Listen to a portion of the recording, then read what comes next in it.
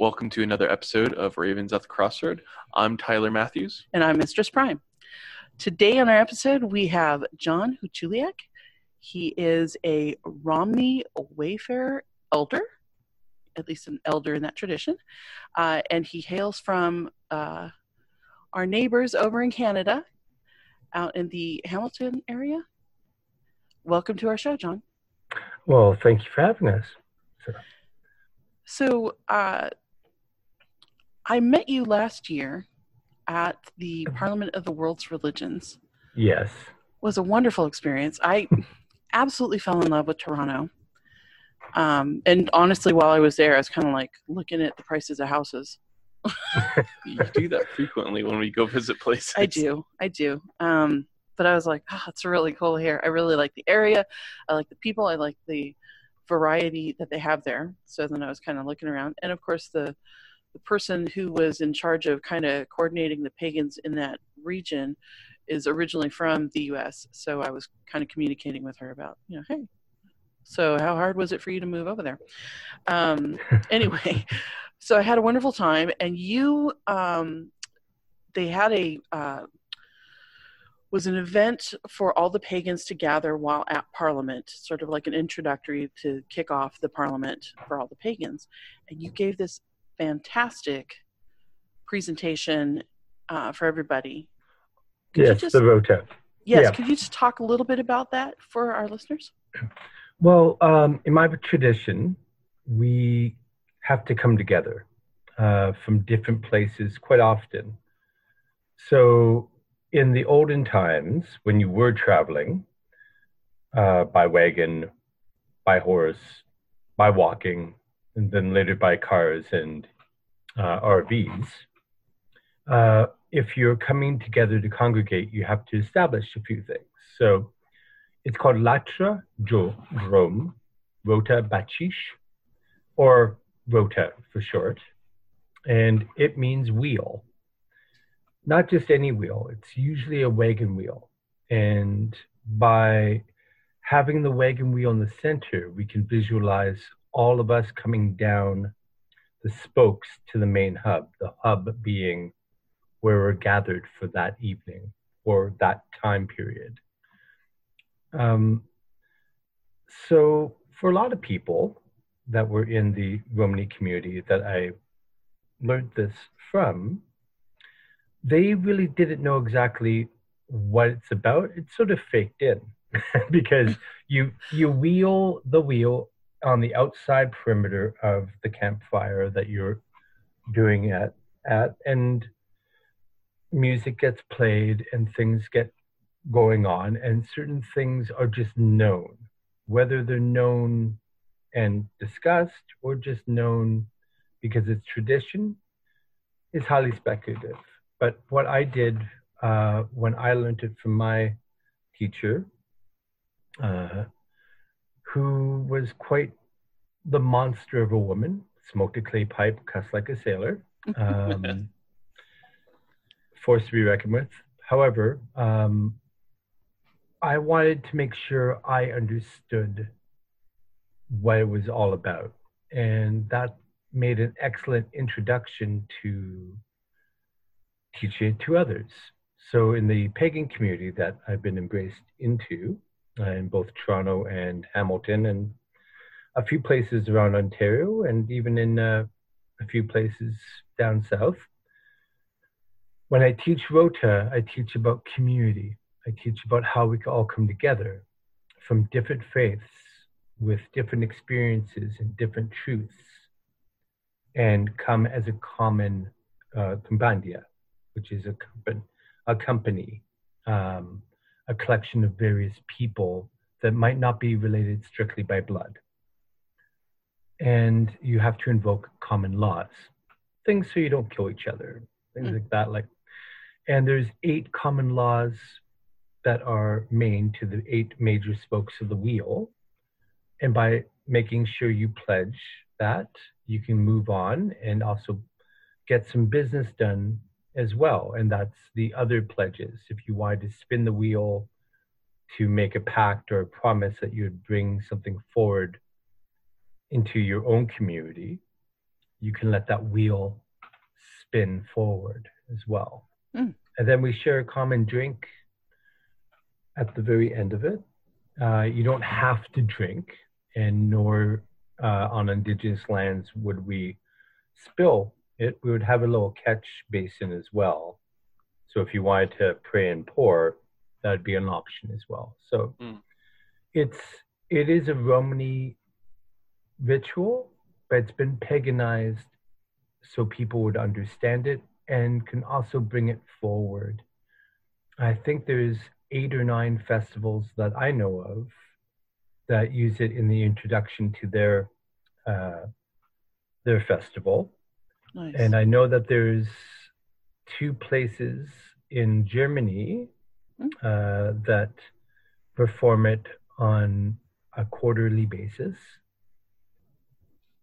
And yeah, I do know that there are some covens and some groups that do it as well once a year, just to welcome in new people to their community and to establish, the common laws. So That's great. So for the Department of World Religions, it sounded perfect to do. So I was blessed that they asked me to do it. And then it also blended really well with myself and Amanda Hyde and a few other people that organized a pagan social later in the week at the Lucky Clover just down the street. So, because, eating, drinking, good conversation, that's magic unto itself. That's true. Mm-hmm. It was a really good. I was out there for 10 days. It was a really great time. Yeah, I loved watching the pictures and the videos that you took. It made me kind of jealous, but I was stuck working. So John, I was curious, are you descended from? My father's side, yes. Okay. I'm Kalderash on my father's side. Okay. Ukrainian Romani. So. Oh, okay. Yeah. So the traditions have been passed down from your father's ancestors, or did you? I wish that would happen because the language would have been passed down as distinctly as well. Unfortunately, my family suffered a very similar fate to a lot of families that come in. They want to hide their past. It wasn't until my grandmère passed away that my father and I finally came to terms with it. I oddly found out about my Romani ancestry by backpacking. Oh, interesting. Okay. Yeah. I was visiting Europe because my dad was stationed there. This is dating me because it was before the reunification of Germany. Gotcha. And I went and discovered that my last name isn't fully Ukrainian, and bumped into a community that I thought I was speaking Ukrainian to, and it was really, really poor, broken Kalderash that I was speaking to them. Oh. And that stopped them in their tracks, and fortunately they knew English, and we spoke. And yeah, things got pretty serious pretty fast. I was on 2 paths at the same time, and one of them was I developed was Romani, but my blood faith, as we call it. The other one was actually I was Chan Buddhist. So I met with a Chan Buddhist monk along the way, and when I came back to Canada, I chose Buddhism over what I started to learn in Europe. And but the blood faith kept calling, so I answered eventually. Okay. So. And you were taught by somebody.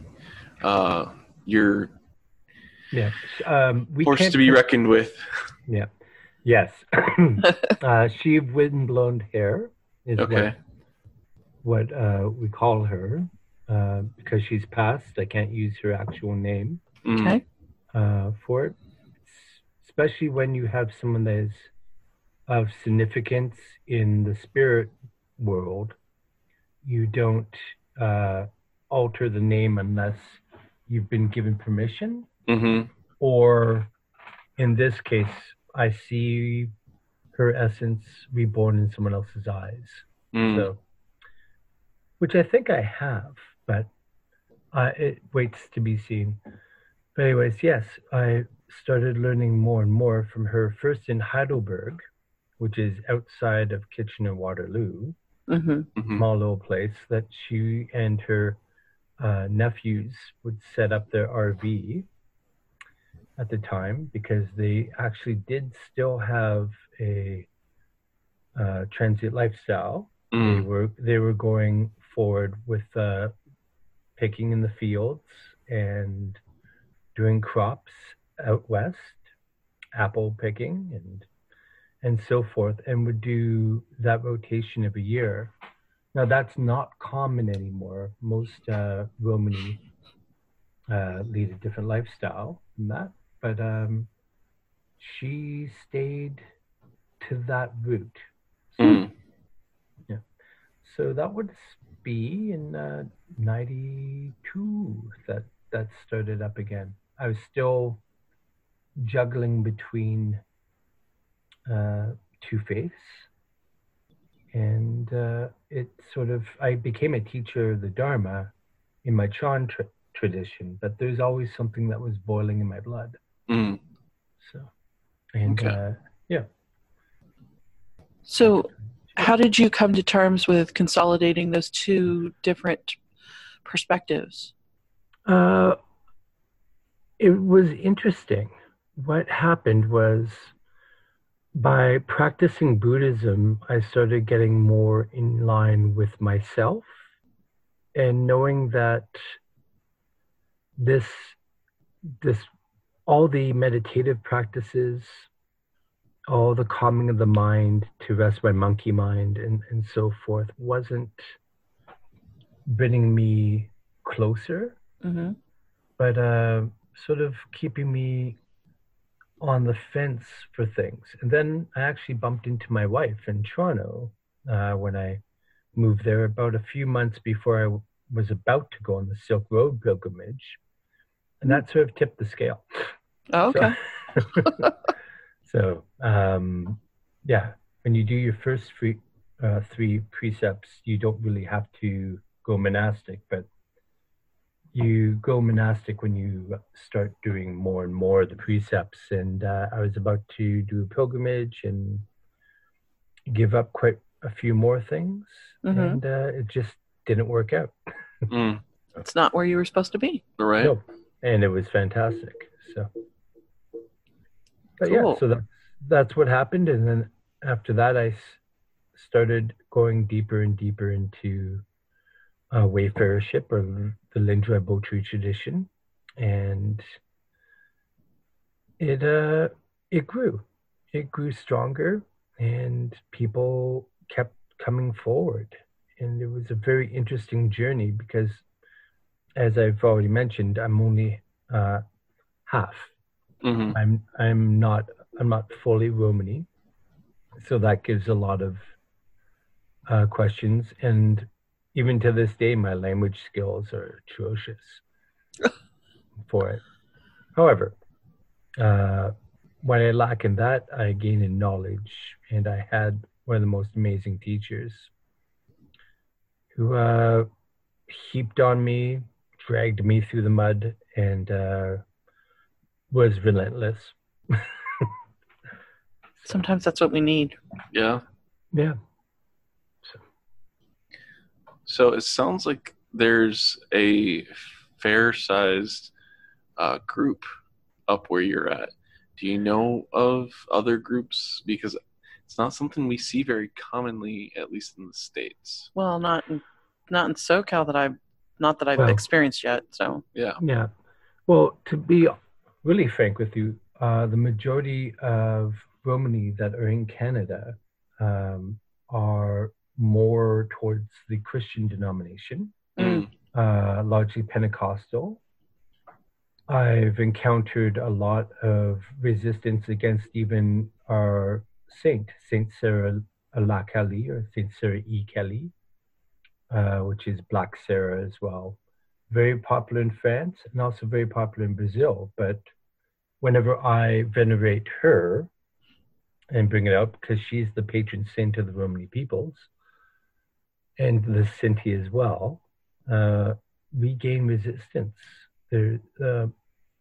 For one reason or another, they've decided that their adopted faith is very strong, and they've forgotten, or maybe decided to go a different route and adapted it from there. They removed spirituality, the traditional spirituality, from their culture in that regards.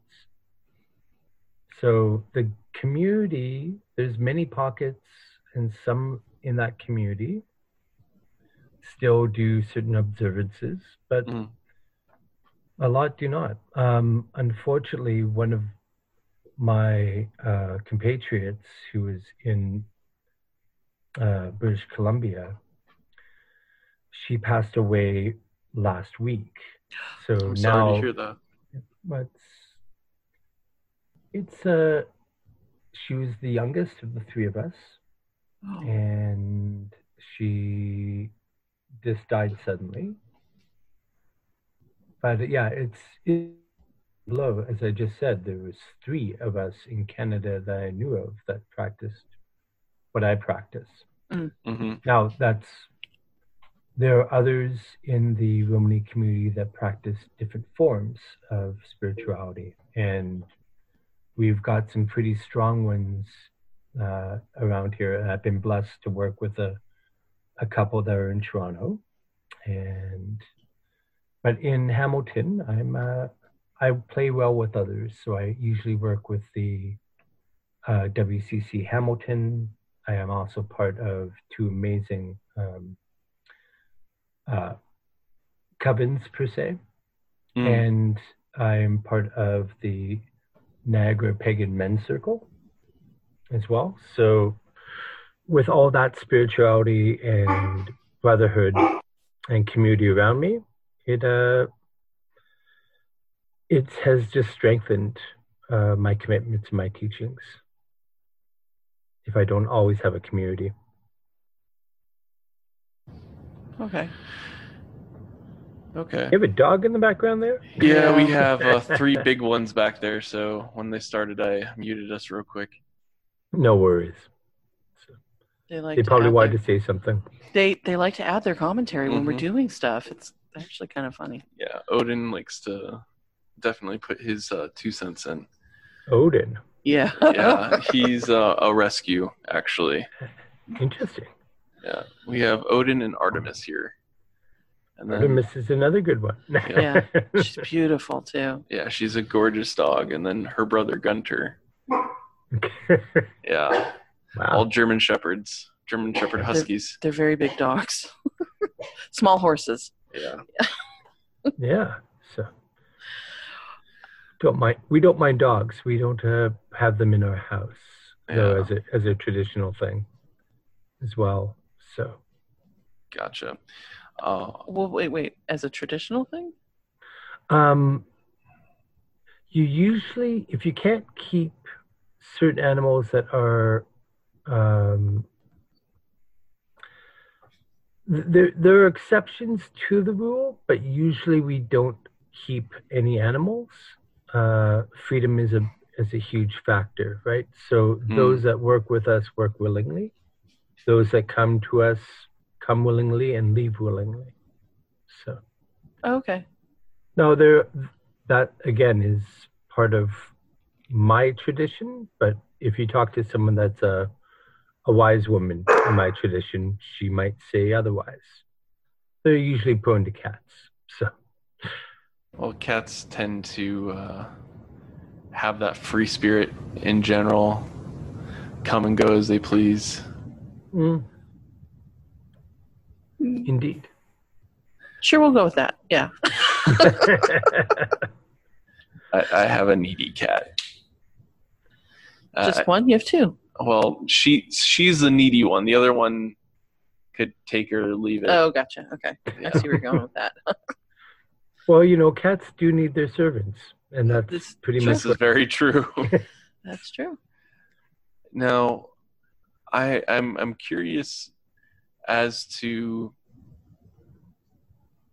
your thoughts and interpretation of some of the persecution that other Romani have experienced. I've seen a lot of it in the Ukraine news feeds and things like that, where they're actively persecuted there. Yeah. So this is the great tragedy that is the persecutions have never ended Right. in many countries. True. And it's a touchy subject as well, because there is a very small line, and unjustly, that perpetuates stereotypes. Mm-hmm. The prejudices that happen in many countries is appalling. There are churches there's a couple instances, not just one, but a couple instances where people hiding out in a church, people burn down the church with these people in them, or burn an encampment, or beat a Romani boy senseless to the point that either brain dead or in the hospital. There's a layer upon layer upon layer of Horror. persecution, prejudice, and horror. Yes. Yeah. That's a beautiful word for it is horror. Yeah. The Romani Council in Europe.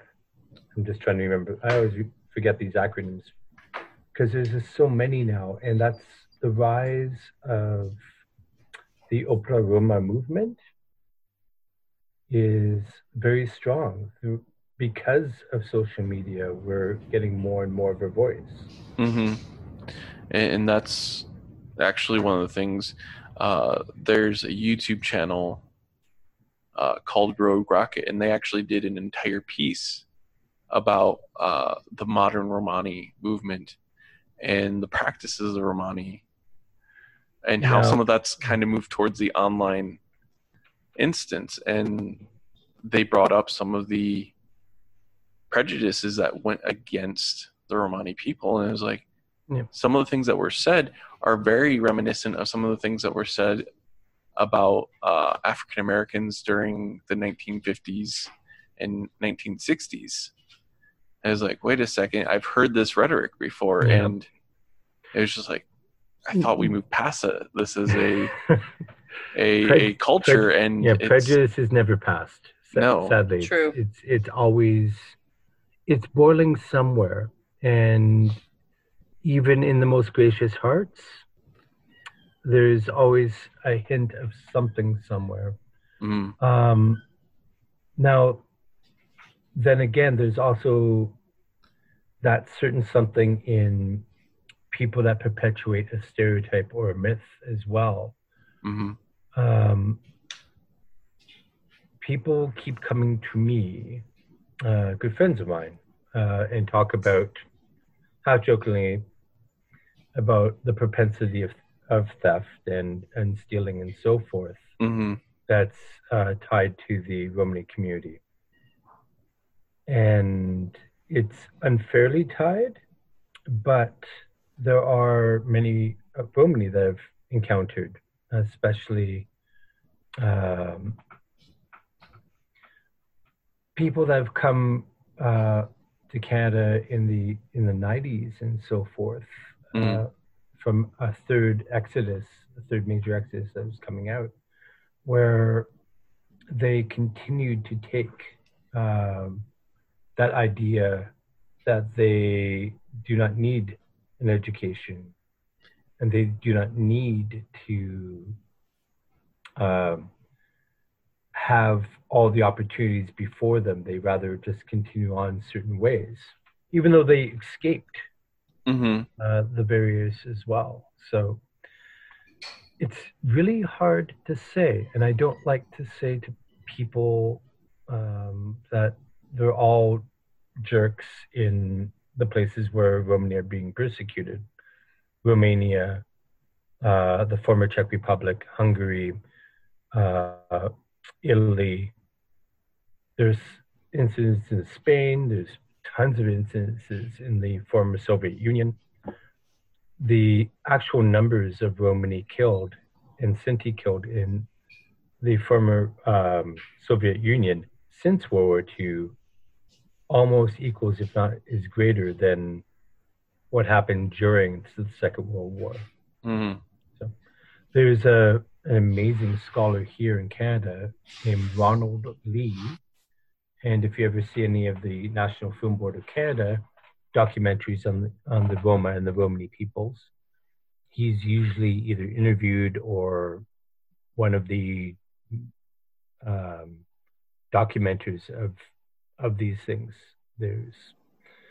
He's one of the experts on the Romani diaspora, Mm-hmm. and is often called in when it comes to such affairs.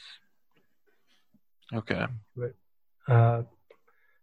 So I know that sounds like a roundabout way of saying, well, what does it mean to me? It means that these people have suffered. Oh, no, absolutely. It means that it's unjustified in most regards, but old prejudices rarely die.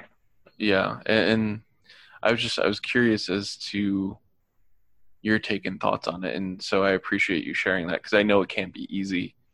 Well, to be really frank, I had it much easier than a lot of others in the community, especially the ones that immigrated here later to Canada. They have stories to tell that will make your toes curl. And so because of my family moving to Canada early between the First and Second World War, we avoided a direct damage from that, the huge persecutions that went around.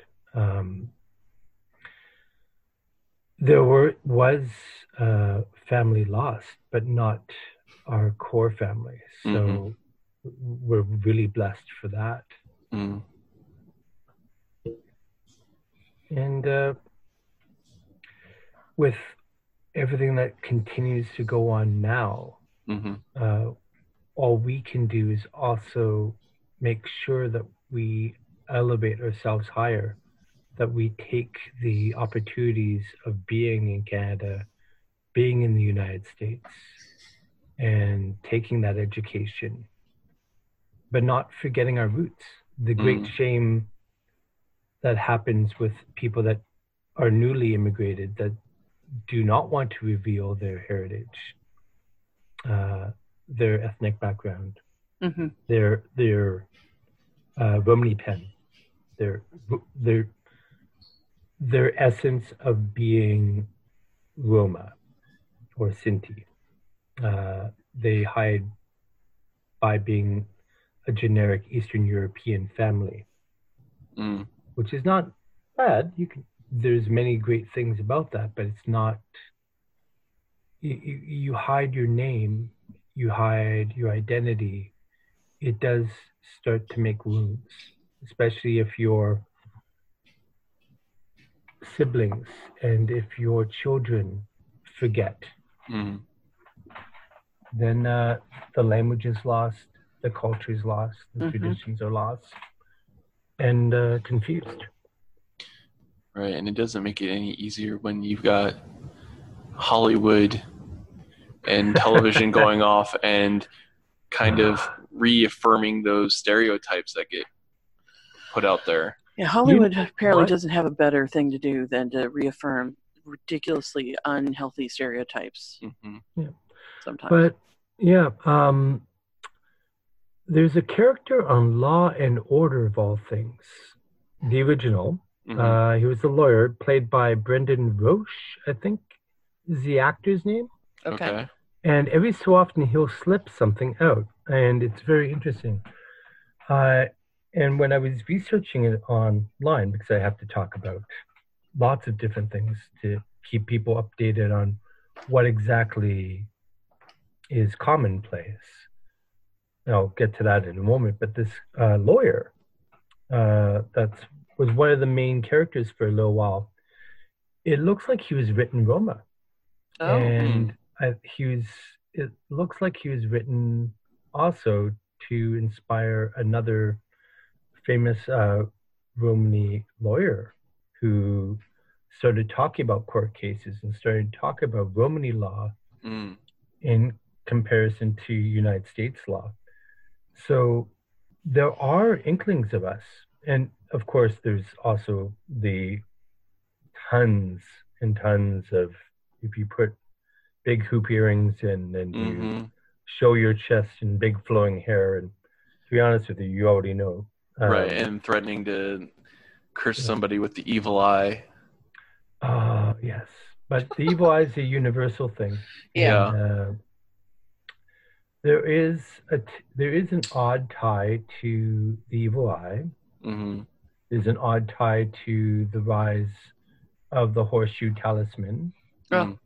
There is a rise to a few different pieces, and it's tied to when the Romani people first came over and entered into Europe. You could sort of see it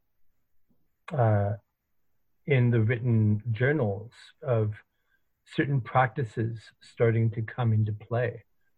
And yeah, the horseshoe itself is one of the most common ones because as a luck item, iron was normally used as a item to of great protection and so forth, but the horseshoe itself wasn't really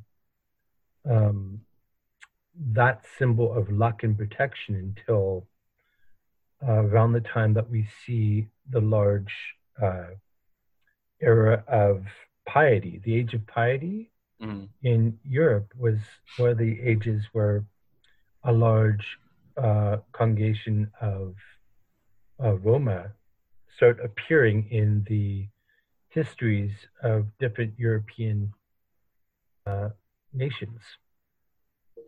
So, Interesting. yeah. So yeah, I know the cursing the evil eye and doing that. There is curse work. There is the Elamela, and there is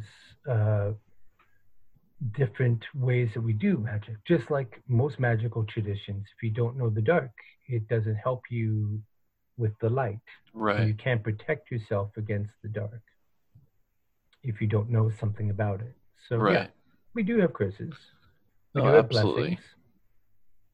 And I just wanted to clarify before we go on that the Romani nations, the Romani peoples, I keep saying peoples as a plural, and also using the term Sinti, it's because there isn't one solid universal Romani people. Right. Just like the wheel with the spokes leading to the hub, which is also the symbol of the Romani people, the International Romani Council that goes on with it as well and meets with the International Congress and with the United Nations as well. The flag has a wheel on it for a reason. And one of those reasons is that we went to these different countries, these different nations. We settled some willingly, and sometimes we settled forcefully. Like in Romania, they were kept as slaves. And literally, they were tied to the land. They were in serfdom, but a little bit stronger than just serfdom. If you read the annals, you'll understand that part. But we were expelled from Spain and Portugal and brought over to the New World, to Brazil and to other places where they were on Spanish domain. and we were blended with the American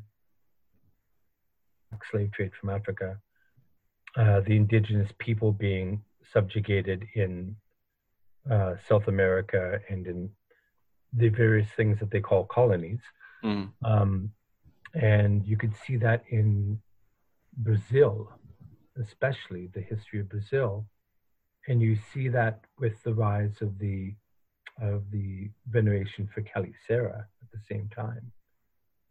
So we could see the myth, if you want to call it that, the mythic connection, the storyline, and get that. But make no mistake, it's not a unified, that one that lives in Germany is exactly the same as someone that is still in the northwest part of India or in Brazil right now. So it's hard to really talk about the people unified when they're not fully there. Right. There's many cultures that are just Romani specific to a nation, specific to an area, but there are other ones that go across the board. Just like the languages, there are many words that go right across the board, but the dialects can be very different with different pronunciation and grammar. Oh, that was... Sorry for the diatribe. No, that was awesome. great. Thank you. Oh, that was excellent. I got so involved with the story you were telling, I kind of didn't have my next question lined up. Well, let me ask you a question. Why ravens at the crossroads? Oh, there's a reason behind that. So I have an affinity with ravens, but when I looked at it, it really had to do with the fact that I had oathed to Odin many years ago. Okay. Not the dog. Yeah, not the dog. I know. But that's I've thought in memory. Yeah. What's funny about the dog is I found the dog on Twitter after we had started this show. And then I told Tyler about it, and I'm like, he looks a lot like your dog, and his name is Odin. I think you need to go rescue him, because the dog was also in his home county. And so he was did. Set to go be put down the next day, actually. Yeah. We literally saved his life. So it was through this interesting chain of communications through Twitter. So anyway, get back to the ravens. The ravens at the crossroads. So I had told him, I'm like, there's the story of Hunan and Munin and how they and how they go out to the lands, and they gather up the stories and they bring them back to Odin and tell him what's going on.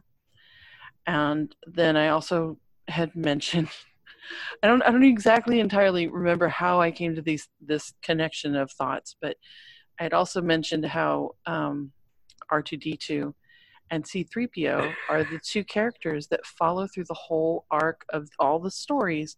They are the ones who witness the stories. And the Star Wars thing, it comes from this Japanese film. And so a couple of them, yeah. So, yeah, and Kurosawa, yeah.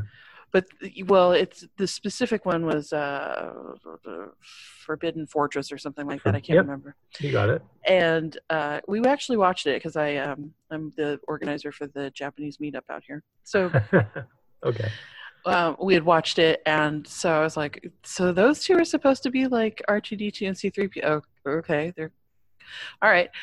But they were the witnesses. And so then as we were talking about what we wanted to do, which really was to document the stories of people throughout various corners of our community, and I said, I want us to bear witness to these stories like a pair of ravens sitting at the crossroads watching it unfold. And so that's really where it comes from. It's like all of those things put together, but it started out with I don't even know why I had to put the Star Wars thing in there, but it made sense to me at the time. And I'm like, we're witnessing these people, they're sharing their stories with us, and we're bringing it to the rest of the world. And I want other people to, I want them to be able to access this information long after we're gone, and to be able to hear the stories from the people themselves about why they did whatever they did, how they started on their paths, what they got out of different things, the advice that they wish they had gotten or they wanted to give. The moment in history that these things happened and their perspectives. I have this long affinity with history, and I've been a historical tour guide half my life. So I just like the idea of being able to share these stories with people. That is a noble endeavor. Thank you. Yeah. Yeah, the idea originally came when we went to PantheaCon, actually, earlier this year. Have you ever been? I have not. Unfortunate. I know quite a few people that have. Yeah, unfortunately, this is going to be the last year. There will be others. So. Oh, yeah. There'll be other events. The PantheaCon, as it exists, as we understand it, 2020 is their last year. Yep. Just to say that some things sometimes are meant to go. They all have their own lifespan. Yes. So, as T-Thorn Coyle was quite often saying in her posts and so forth, about certain disruptions sometimes that happen within big organizations such as Pantheathon. Right. Mm-hmm. Yes. Anyway, so we were there, Tyler and I. I think somebody had just passed. Yeah, it was actually, I just posted about this. It was DJ Conway. That's right. Yes.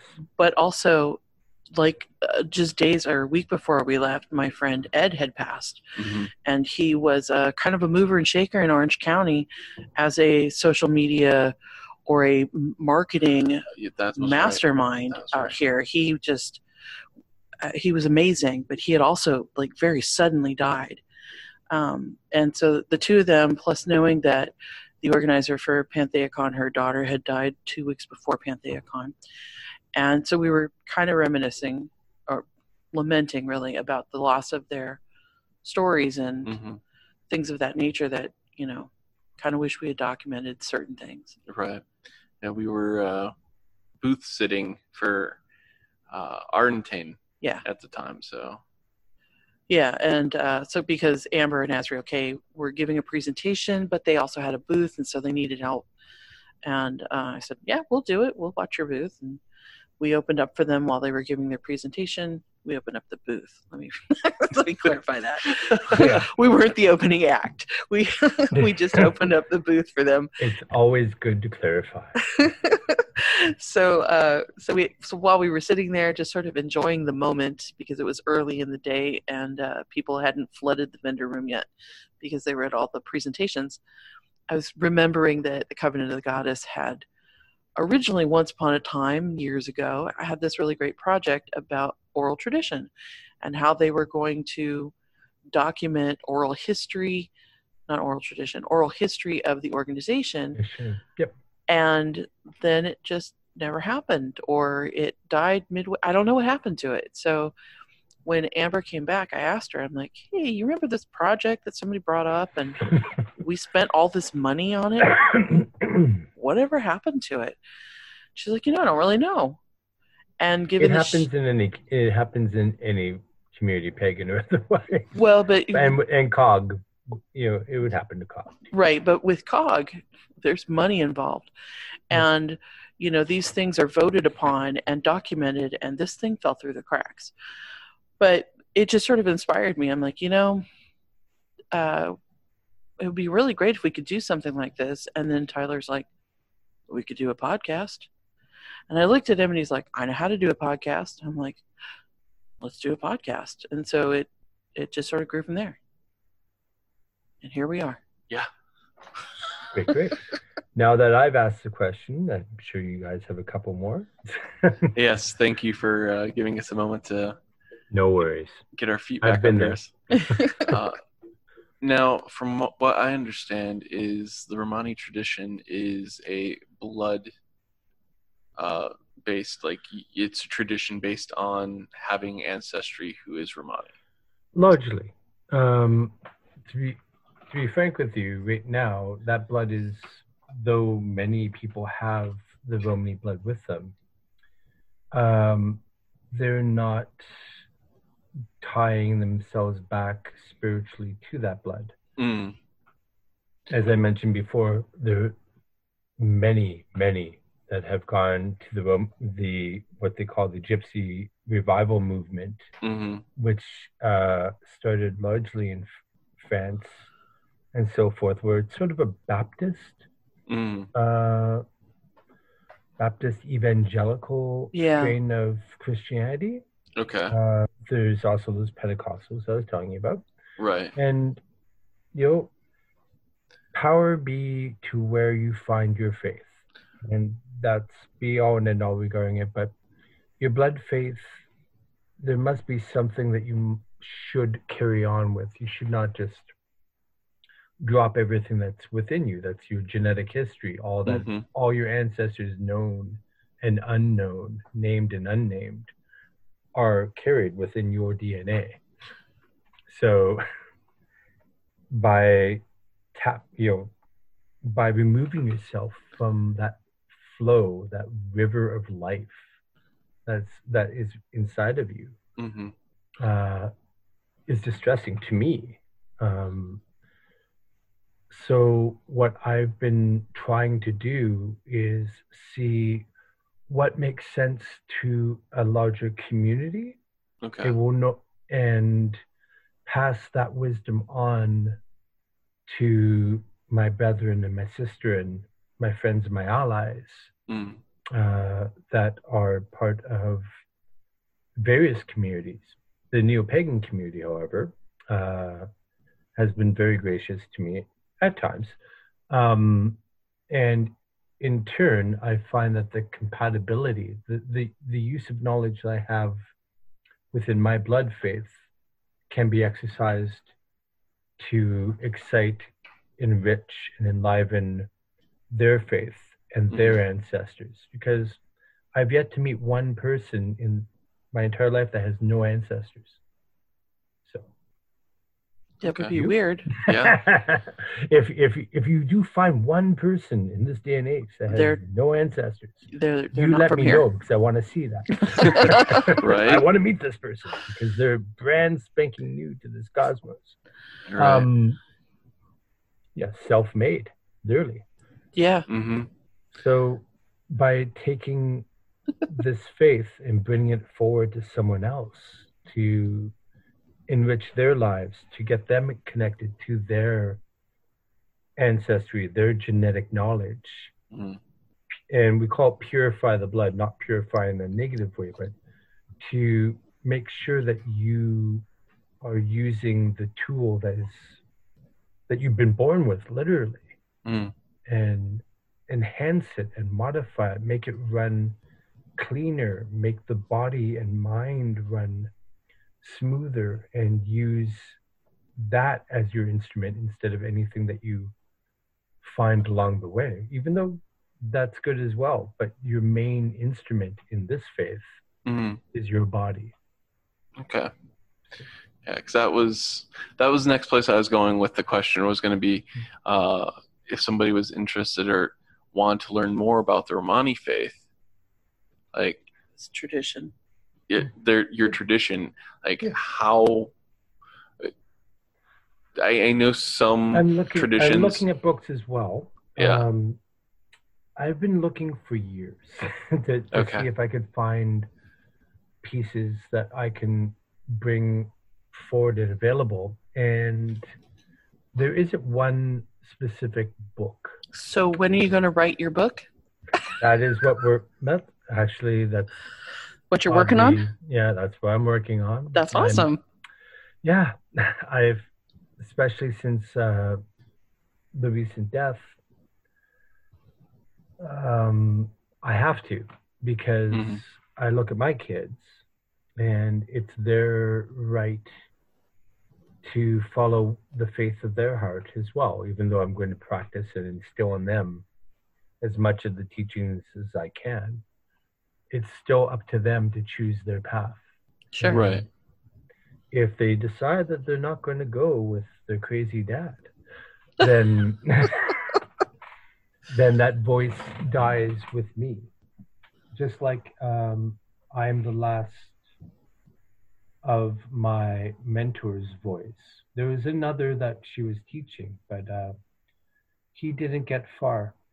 It was more political than spiritual for him. And unfortunately, that diminished the community greatly, those that still practice.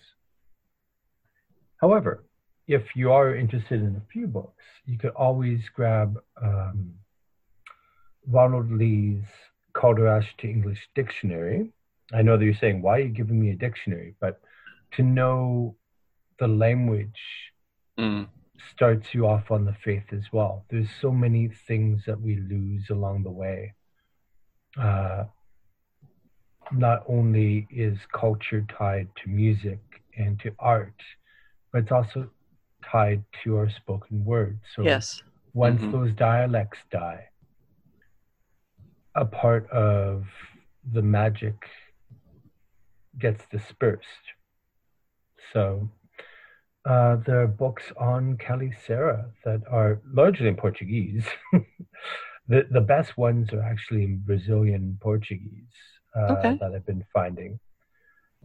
There are a couple of people in the United States that are writing their doctoral thesis on the Black Madonnas and on Santa Sarah y Cali Singana or Chingana, which just means that they're Saint Sarah the Black of the Romani or Gypsies.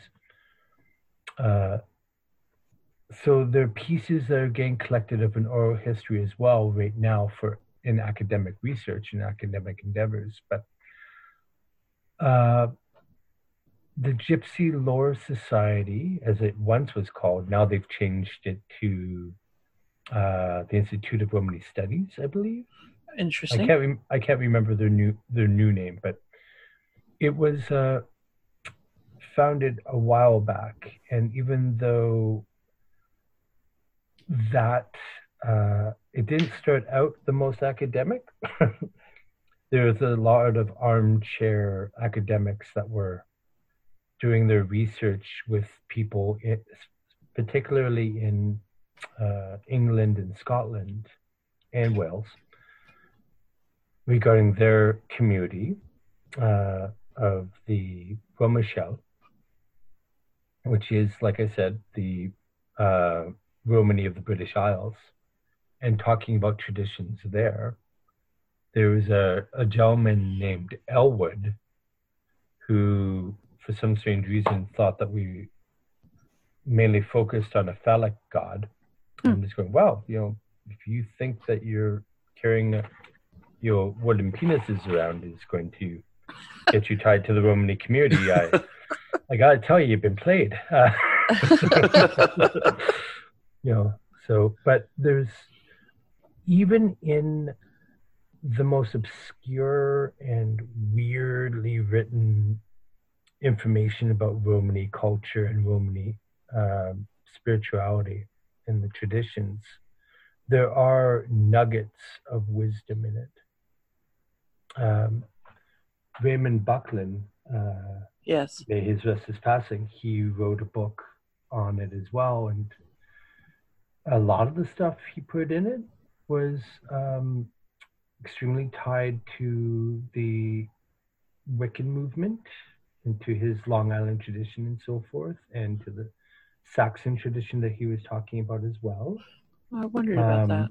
But there are pieces that he did say in his big book there, because he had quite a few big books of different things, that string true, that there are putsies. We make putsies, which some people would call mojo bags or hands or blessing bags. There are different traditions of these little satchels that you create to make things, to bring protection or luck or power or fortune, or health.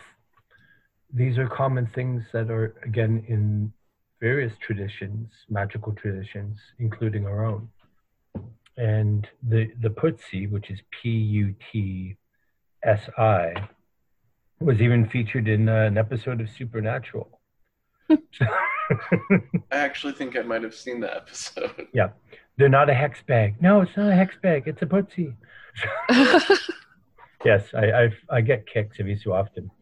The earliest kick that I found was, because you mentioned Star Wars, it dawned in my head. It was a cartoon named Ewoks. And there was the cartoon had these characters called the Traveling Jindas. And they were being followed by these rocks. And because of this rock thing or whatever, everything, it is a splitting, like this eerily side-noted parallel version of the seventh nail or the ninth nail or whatever nail you want to call it, which is a Romani legend about why the Romani were allowed to bypass thou shalt not steal, because a young gypsy girl stole, or a gypsy boy, depending on which way that you tell it, sneaks a couple of nails that were meant for Jesus Christ from the centurions when they were dropped. Oh. So sort of saved the Savior from a little bit more pain on the cross. So we were allowed to bypass the thou shalt not steal clause. Yeah. Okay. It's an interesting twisting. All right. There's also the other one where it was a Romani blacksmith, a Pelengaro, who was set to task because no one else wanted to make the nails to crucify Christ with. There's all sorts of really odd legends that are largely perpetuated by, or started by people that were not of Romani descent. Yeah. So, in that nutshell, going back to that popular culture, trying to figure out where one would find more about these traditions, the secrets are around you. Find the common base, and as my Sifu in the Chan Buddhist tradition would always say to me, 10,000 books will never equate to a third-rate teacher. So whether it's learning the tarot, which I learned from another person, a Scottish woman, but or learning about your traditions, books can only get you so far. You got to do the dirt time. You got to do the practice. You got to see what works and what doesn't work. And you've got to shape that together. And if you really, really want to learn about these traditions, a teacher will find you. It's eerie, but it's true. Was the saying, when the student is ready, the teacher will come? Yeah. Yes. Yep. It's a very universal saying. That kind of worked out for me. Yes, it did. When I was ready to start learning, my teacher just happened to be sitting at the table across the way from me. So, yep. You're welcome. Nice. Yeah, it's amazing how the meaningful, uncoordinated coincidence comes into play, synchronicity, right? The seemingly meaningful coincidence. Right. Okay. Yeah, it works out that way. It really does, and then it's one of those things like there are no not consequences. Yeah, I wish sometimes there are no coincidences. Yes. Everything's for a reason. Yes. We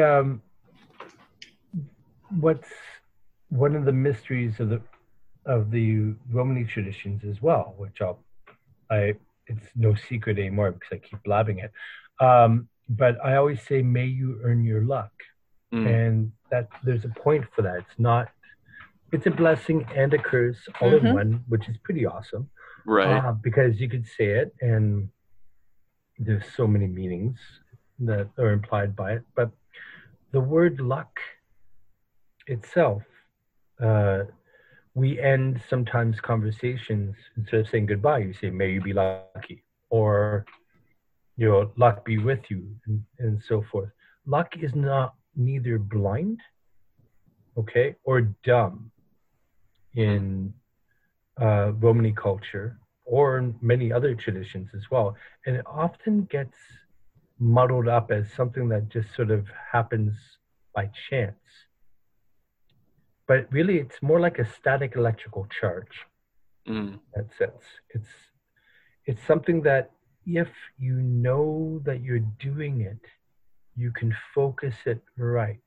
So your actions, again, have consequences. But if you think it's a random thing, you will use it randomly. You will use it without thinking about it. But if you focus it, if you understand the principles of it and how the rubbing together of lives causes that charge to be formed, because we're all bioelectrical beings.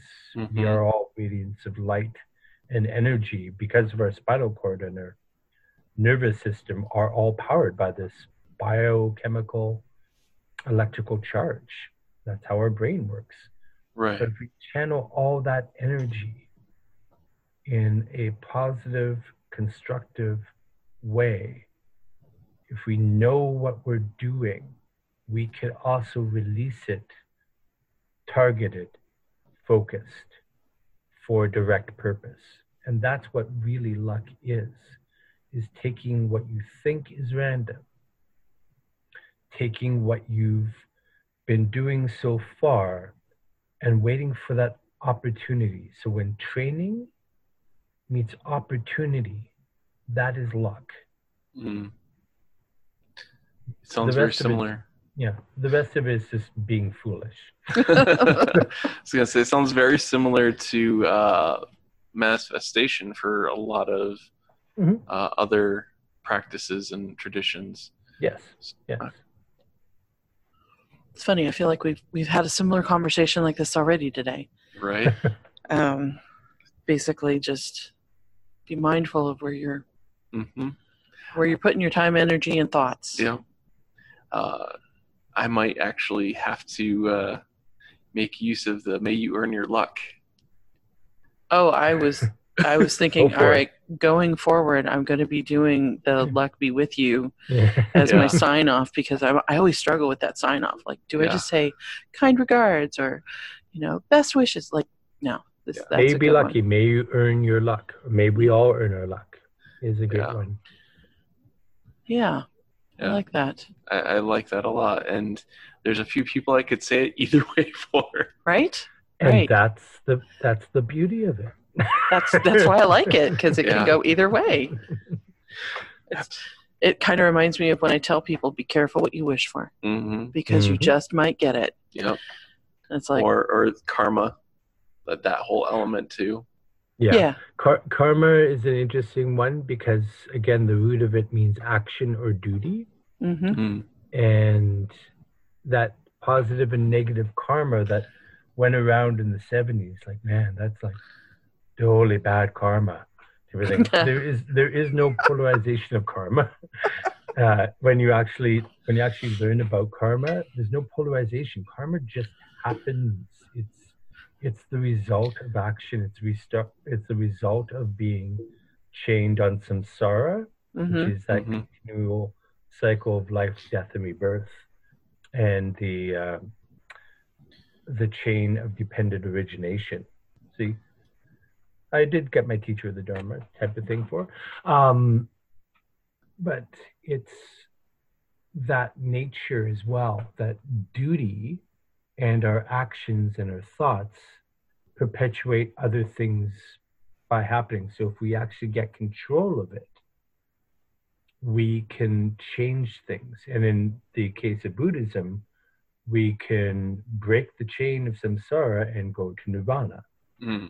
We can have that enlightening moment, and then we'll have to wait it out and make sure that we don't add or subtract from the cosmic balance book. So, Right. but in this case, a lot of us want to return. A lot of us want to do better and bring more people around and not be enlightened in the Buddha sense of the word, but be joyful, because life is worth celebrating.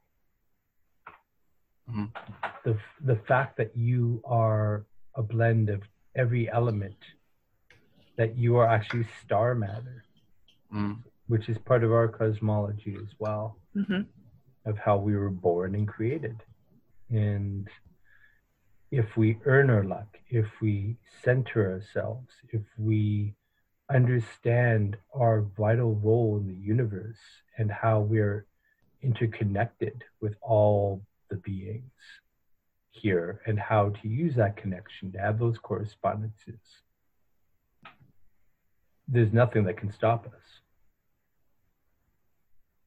Yeah.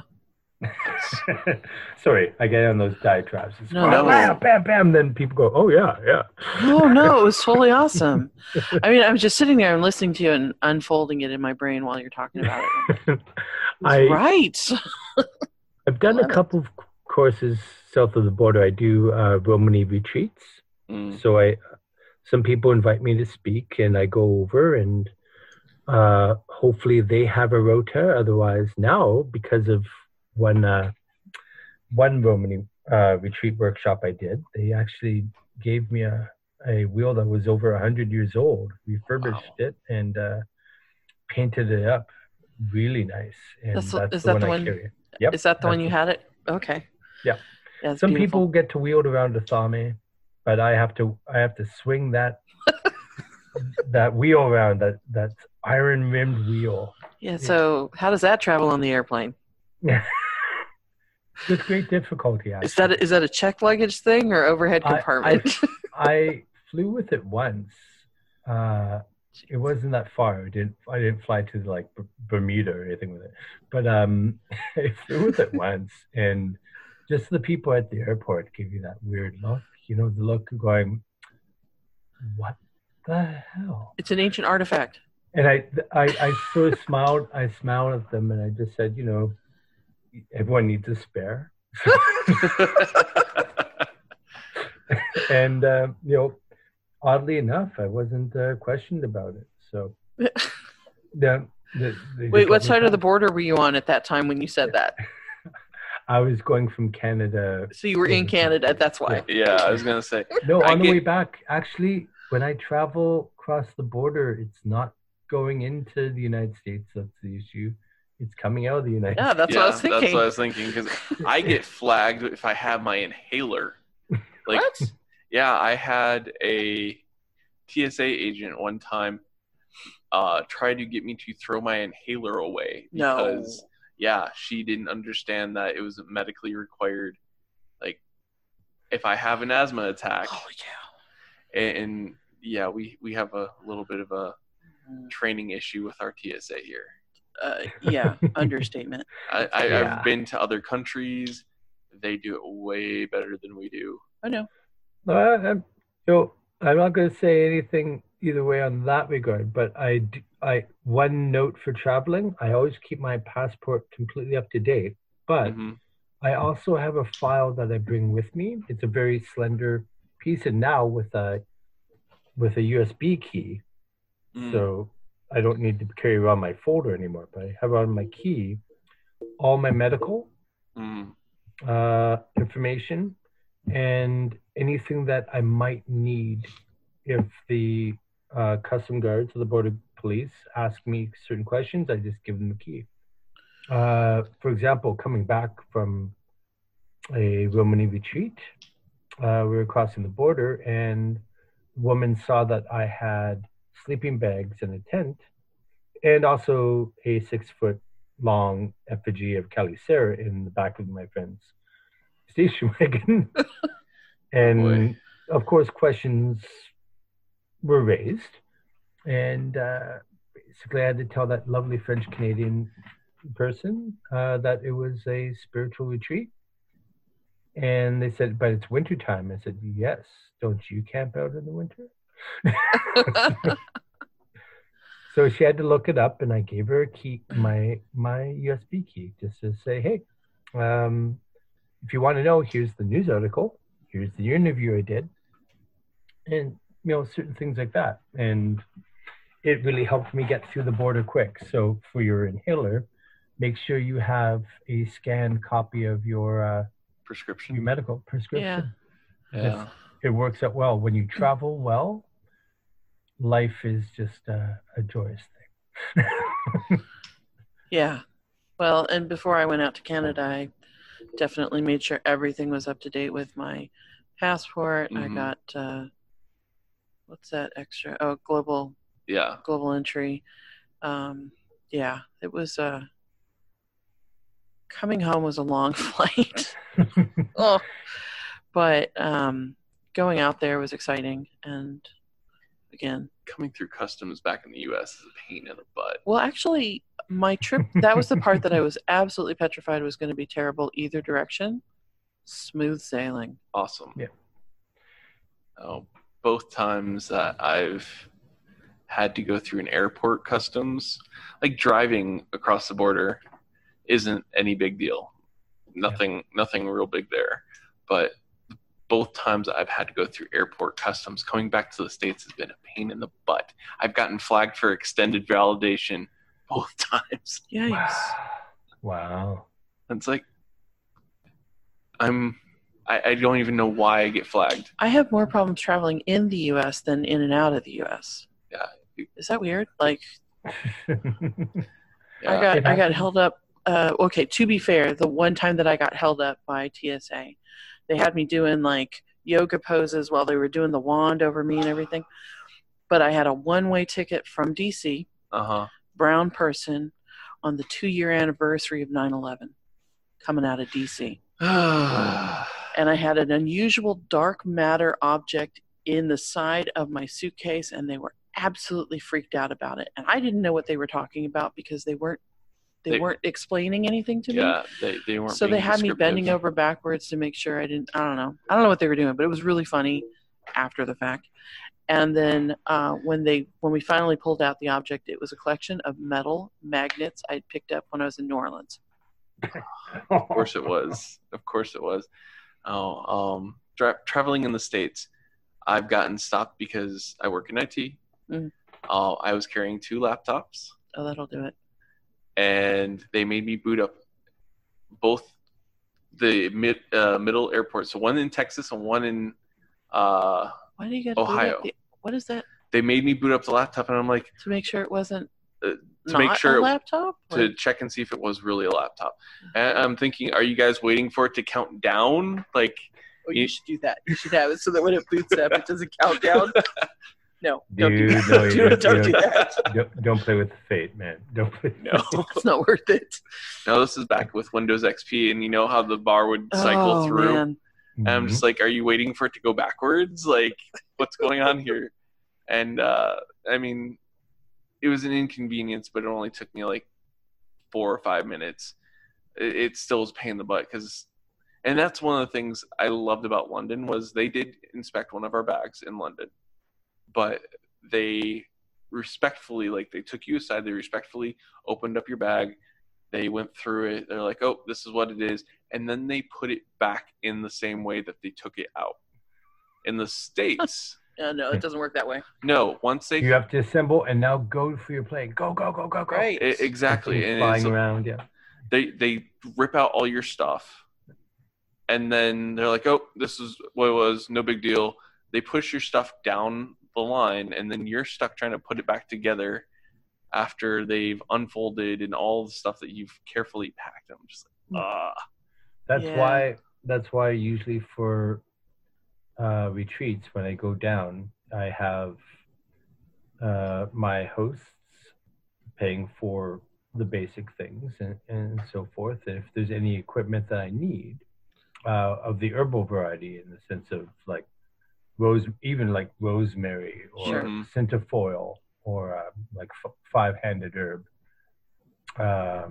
things like that. I ask them if they know of a spot, a botanica that they can get it from, because it's far easier for them to grab the supplies sometimes Right. than for me to bring it across the border. I got caught one time bringing beans across the border. Oh Beans. boy. Just beans, nothing huge Fresh, about it. dried. Dried beans. Okay. Yeah. It was a miscommunication on their part. Clearly. I basically was totally forthcoming with it and saying I have this mason jar of beans, lucky beans here. You want to inspect it? And they're like, wasn't what we were expecting. Sure. They expected it. Yeah, they expected it, and that actually helped me out a lot, because it limited the other questions later on of other things. They just sort of, all right, here are your beans. They look fine. They're dried. So didn't ask me why I was coming into the country for after that. They didn't ask me any other questions. Here are your beans. You can go. So sometimes, it's really good to be forthcoming, and it just avoids any other questions that they can think of. It's just Sure. sort of, you give them the question. So It just reminds me, I had a girlfriend who married a man from Peru, and her mother-in-law would come back up from Peru. And this was before 9/11, so it was a little easier to do this. But she had packaged guinea pigs, cooked guinea pigs in her suitcase. Okay. Okay. I was like, wait, what? No, because it's a delicacy out there. Yeah, So she had packaged all of this food that you can't really get, as in the States and stuff. Yeah. She brought it, but she packed it in her suitcase, and she managed to smuggle it up here.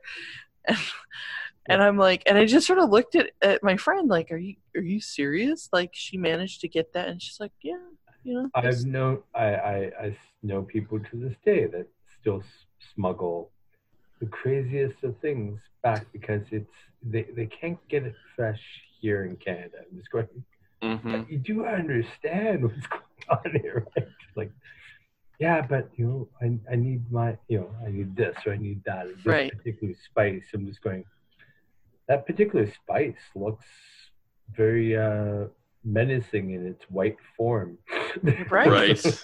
But I need fresh salt. The salt has been picked off the rocks. So, I'm sure it has been. Anyways, back to your questions. So, do you have any plans to do you have any plans for 2020 to travel into the States at all? There are some opportunities right now. I have to talk to my friends in Ithaca, New York, that is. I'm more than willing to travel. My means are really simple. You get me down there, you get me back, and you figure out where I'm staying, and we can negotiate the other terms as well. Because what I really love is passing on the knowledge that I have in order for it to benefit the communities at large. But yeah, I will let you know if I ever come south of the border. That would be great. Yeah. Right now, I just have a few talks. I have a talk in January in Toronto. I have a talk later in the year in Quebec, in Montreal. And I have the possibility of traveling to the West Coast, sadly, because of the recent death. But sure. I might be connecting with a few people in BC that way. And these are all speculative, except for the one in Toronto is confirmed. So I'll be there January 12th to do a talk and ritual. at a store, at a... It's with the Wiccan Church of Canada. They're very nice people, and they've invited me both on several occasions to speak in Toronto and speak in Hamilton, which is where I'm at right now. Cool. Okay. Yeah. Yay. And then you'll, of course, let us know when you are published. Of course. I will. I have to really put things down and get it going forward. I have countless notes. Sure. Of different things, but I have to piece these suckers together. Mm-hmm. I have to make them readable, but I also have to triple and quadruple check them because I'm a slow writer to start. I also have dyslexia and dysgraphia, so it makes the written word a bit challenging. Is it possible to have somebody do the dictation and have somebody else actually type it up? Yeah, we're looking at that. It's also trying to make sure that you have a reliable person to do it as well. So yeah, there's possibilities, but right now we're just starting the basic phase. I have the introduction page written, and I have to do 2 chapters before I can present it as a possibility to some of the publication houses. Yeah, so that's how they usually start, is if you have a good introduction and a good couple of chapters, then they say, yeah, we'll give you an advance to write the book. Now go and just go mind. Right. Go nuts. And the resources are there for a lot of these publication houses like Wiser and such. So Wiser's is good. Yeah. Cool. Oh, super excited about this idea. So it's going to be great. In the meantime, I will be working on a website as well to start putting some stuff down. Oh, you will you? Yeah. Well, yeah, I'm starting to learn a bit more about I'm a Luddite, I have to admit. Technology for me is a useful tool at times, but I don't fully understand it. I don't fully utilize this as much as I should. So I've been working on constructing a website and so forth, and getting my ideas down to how it's going to look and so forth. So you have somebody that's working on that with you? Yes. Okay, so, good. I'm like... Yeah. This is my 3rd attempt to work with someone on it, and hopefully this one sticks and doesn't run overseas or go somewhere down to Brazil. Sure. So yeah, I'll let you know about that. I'll be letting a lot of people know when that happens. Yeah, when that happens, because when we put this up on our page, I want to be able to link back to your site. Yep. That'd be great. Yeah. I should be able to let you guys know in the new year regarding it. So if you wanted to update from that you could do that. Yeah. No, don't worry about it. It'll be a simple thing to add in a link. So for now, I don't hide behind any little logo or caricature or anything on Facebook. It's a picture of me. I don't have a code name like Black Panther or Zumba Kumba or Wiccan Naughty Naughty or anything like that. It's just John Huslack or Huchuliak. So, and if you can understand, if you can understand what I'm saying, you can find me up on Facebook. You could find me on Instagram. You could find me on LinkedIn as well. Or you can just find me in Kitchen-Marlou or Hamilton or Toronto when I'm around. It's a great crowd out there. Yeah. I really enjoyed spending time with the crowd, at least the folks that I met. Yeah, it's really nice. The folks that I love the Parliament. It was a little bit out of the price range for a lot of our folks. And that's also what we wanted to do with the Lucky Clover, is bring people that are from the Toronto and Hamilton community that couldn't make it to the Parliament, at least meet some people while they were down. Yeah. So that was great that we hosted a few. Was that the place that was across the street from the convention center? The bar? Yeah, it was across the street from where the Sacred Fire was lit. Yes. Okay. Yeah. So I'm pretty sure I was there. We were you were there. Yeah, we were walking all over the place. That place was, because we went to a couple different places before we ended up going over there. Yeah, it was, despite the cooler temps being from SoCal, because I think it got down to, I think the lowest was 33 while we were out there. But you guys were blessed with the weather when we were down there. It was rainy. Yeah. And so forth, but you didn't get the colds that hit literally about maybe 10 days after everyone left. We just got hit hard. Yeah, I saw that. Oh. I was like, well, I was wandering around with just a thin sweater. Yeah, that's, well, I was fine. You're in your luck. Yeah. Yeah, no, I was loving it. We were having a great time. We were all over the place. We had a good time. It's a wonderful town. So we're glad that you came up for that. Yeah, it was just I think the thing that the reason that I was able to do it was because I had hooked up with the folks from the Correllian tradition, and we had rented a house. If I hadn't had that opportunity, there's no way I could have paid for a hotel room too, because I think my trip up there was like $2,000. Yeah, so, it can be quite pricey getting up and around, but that's just the way it works with a lot of places these days. So. It was great. I loved it. It was one of my most favorite trips. Sorry that my husband couldn't enjoy it with me, but somebody had to stay home and feed the cats. Right. Yeah, I met amazing people of different traditions. I call them the wild women of Netherlands.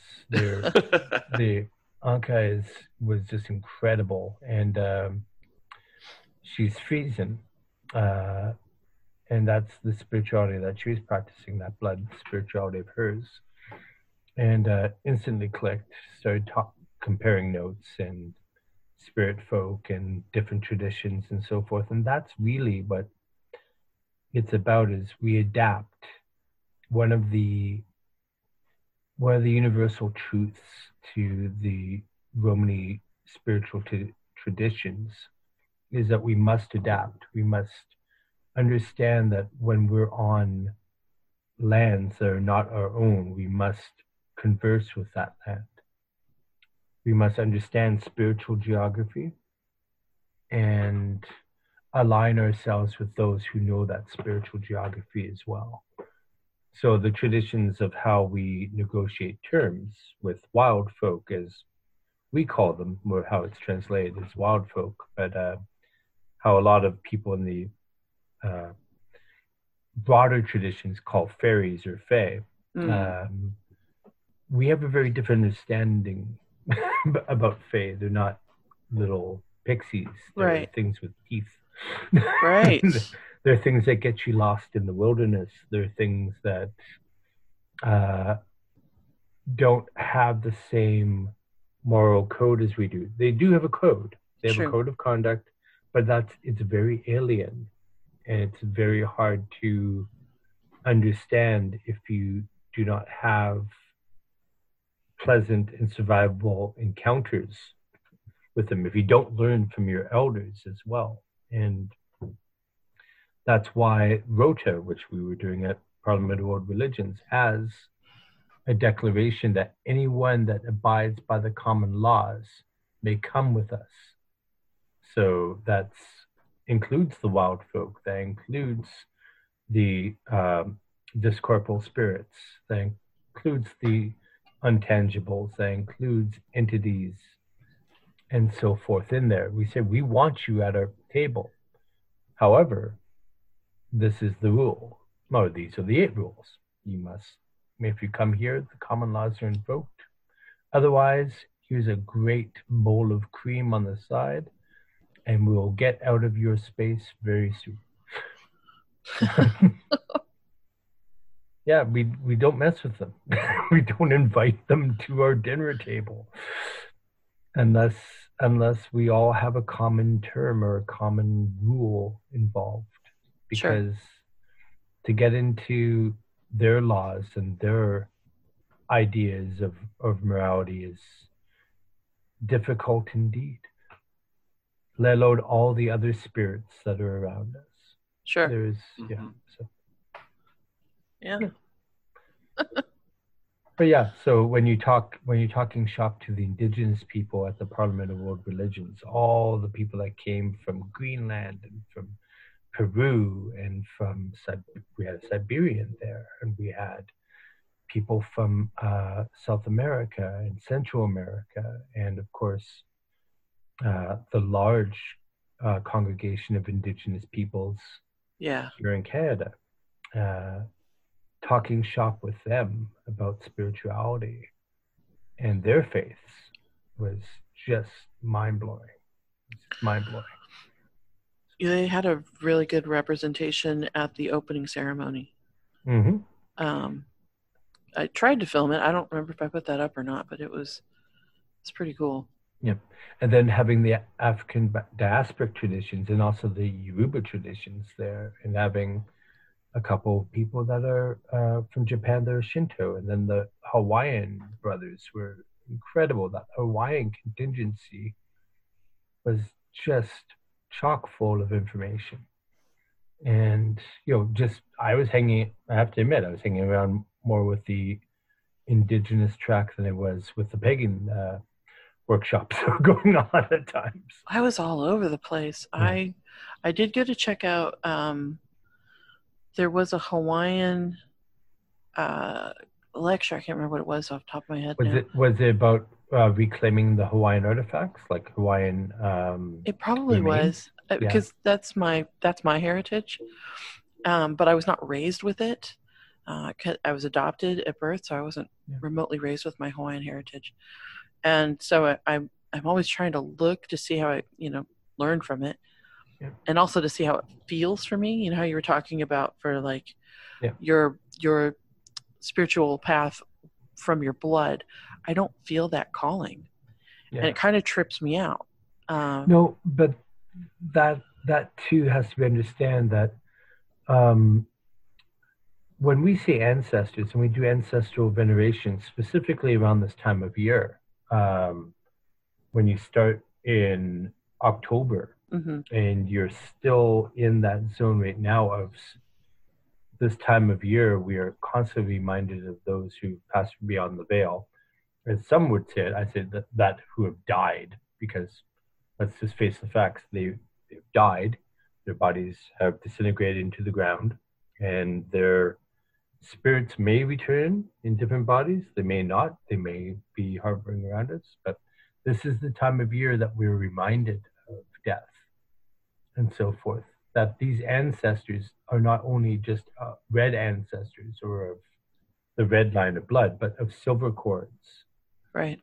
And those that we are mentored into a tradition that have a resonance to our spirit. So your blood, having the kahuna traditions in you and so forth, they may not resonate as strong as the silver, as having that spiritual connection from previous lives or from people that resonate on a different level. And again, some of the Romani that have taken the blood faith out of their lives are enriched by their belief in these Romani revival movements, the revivalists, and the facts of Christianity. Now, I don't agree with it, but it's not my thing to talk about. And again, I was a Chan Buddhist for a long while, and there's not a single part of me that's Chinese that I know of in my past. So we ring true with what we go with, and your path is just unfolding. It's continually going to unfold with all sorts of low nuance. With my Yeah, it's funny because, the Kahuna side definitely got my younger sister on my father's side. She's amazing. And she teaches, she's a kumahula. She's a master hula teacher, and she teaches the language, and she has this school out of Vegas, and she's phenomenal. And when we first met, which was 5 years ago, we were sitting across the table, and my husband was sort of looking at us like this ping pong ball going back and forth between our conversing with each other, and how much we had in common. We were very much leading very parallel lives with regards to our interests in that regard. But I was doing it from the Western European perspective, and she was doing it from our, Hawaiian heritage. But we were pretty much walking along the same line together. It was really kind of neat. But my heritage does include what I do, with Odin and everything. That is part of my genetic heritage as well. It's just the larger majority of my genetics is Hawaiian. Yeah. And I'm like, I feel that maybe if I go to Hawaii, and I know I've said this before, and family has said the same thing, that if I go to Hawaii, and I've only been there once, and I was like 5, 6, that if I go now as an adult and just experience Hawaii, that I'll probably reconnect with that part of myself. The land. Yeah, I feel like I need to be on the land to really connect with it, because I connect on the land with another part of my genetic heritage when I go out to Arizona and New Mexico, because I'm Apache as well. So I connect with that really strongly. We're also supposedly Blackfoot on my father's side, which I'm not sure how to juggle all that. If you saw my breakdown on my DNA, you'd be like, so what part of the world are you not? Because it's this ridiculously long line of things, different areas all over the world. Before the 21andMe, so the 23andMe thing that came out and so forth, I was actually part of a project. It has to be at least 18 years ago. It was called National Genographic. It was done with IBM and National Geographic Society before Rupert Murdoch took it over. Sure. And it was talking about haplogroups and genetic drift and genetic heritage as well. And it's still going on. They're still compiling data about different groups and so forth. And the geneticists at in-house was Spencer Wells. He wrote a book called Deep Ancestry, and I highly recommend it. It sounds familiar. Technical and genetic, but I highly recommend it to people that want to know about blood faith, because the man has it going down just in a scientific perspective. He knows what he's talking about, but it's all scientific. It's not the spiritual. But if you really want to get your brain in a new perspective about it, that's one book I highly recommend. Very cool. I'll have to check that out. There's also my bookshelves are just sagging because I have to look through all these books and all these articles just to see if I can find pieces to quote or pieces there. Sadly, I have more books that I've read through that didn't give me something to use, but have given me an understanding about another person's faith or another culture. Because my degree is in religion and culture and cross comparative analysis of spiritual communities. So, and also I have my history and my business degrees as well.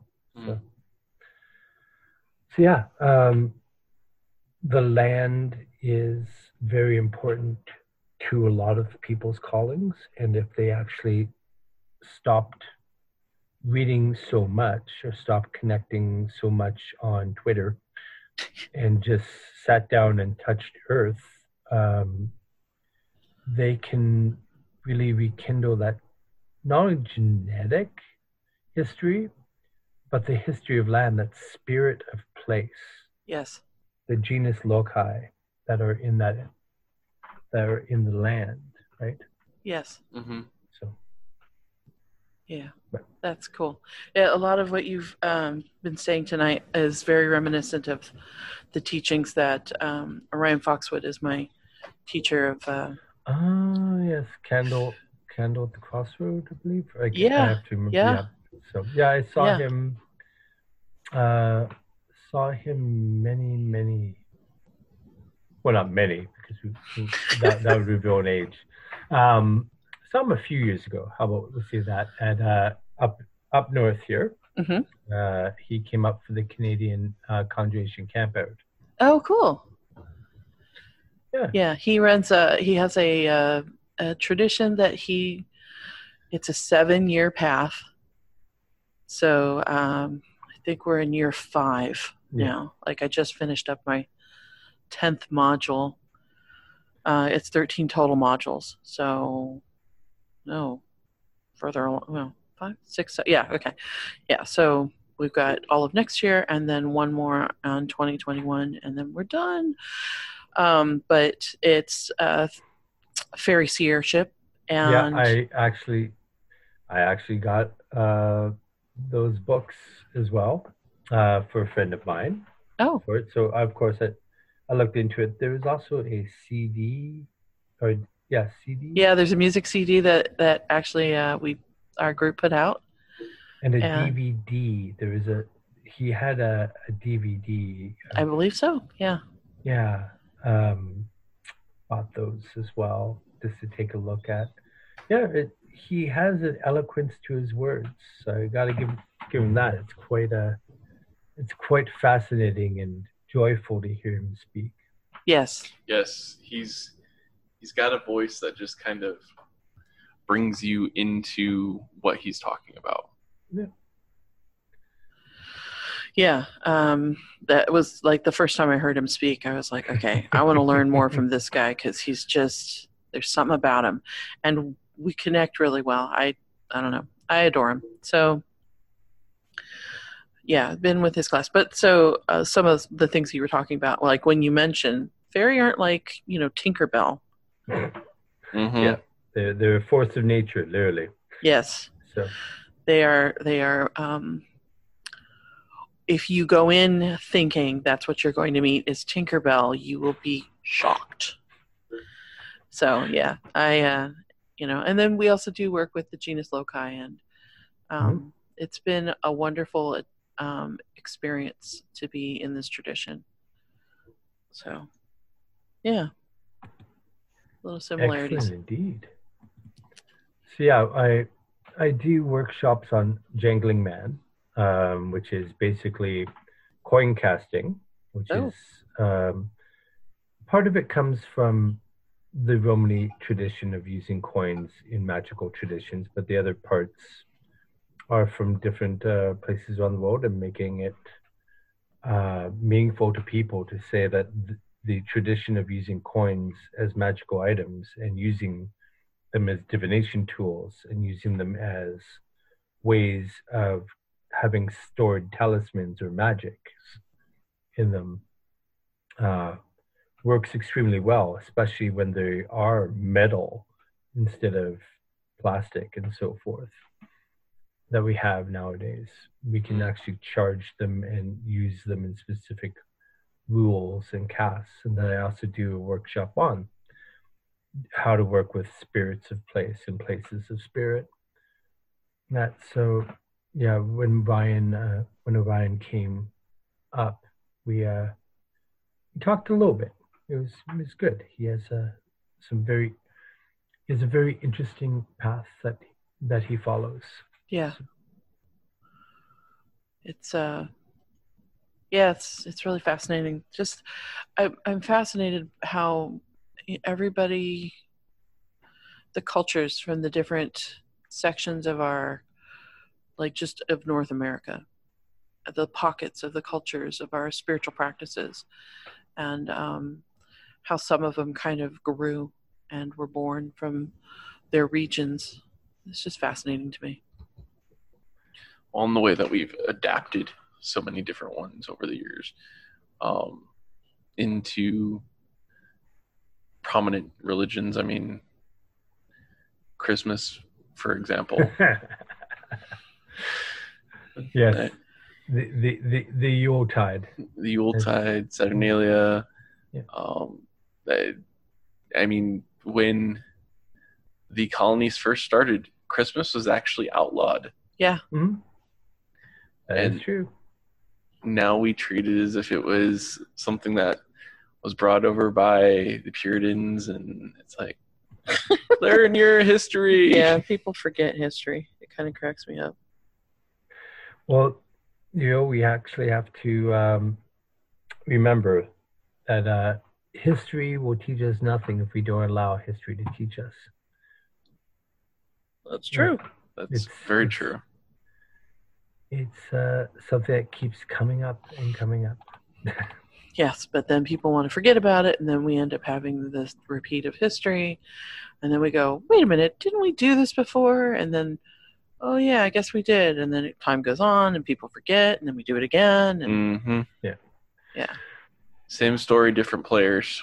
Yeah. Well, that's the great thing about, for instance, because you wanted me to talk about my tradition, and I'm going to swing you back in just to talk about Saint Sarah Kali, the patron saint of wanderers and sailors, the disenfranchised, and of course the Romani people. We can check out our history, the Romani history is literally in her steps and how she's traveled and where she is venerated. So, of course, with Kali, meaning black or dark, we also know of Kali Ma or Ma Kali. Yes. In Northwest India. So, yes. Well, there's the connection there, and her traveling around and being one of the Black Madonnas. She's part of a tradition of... Wait.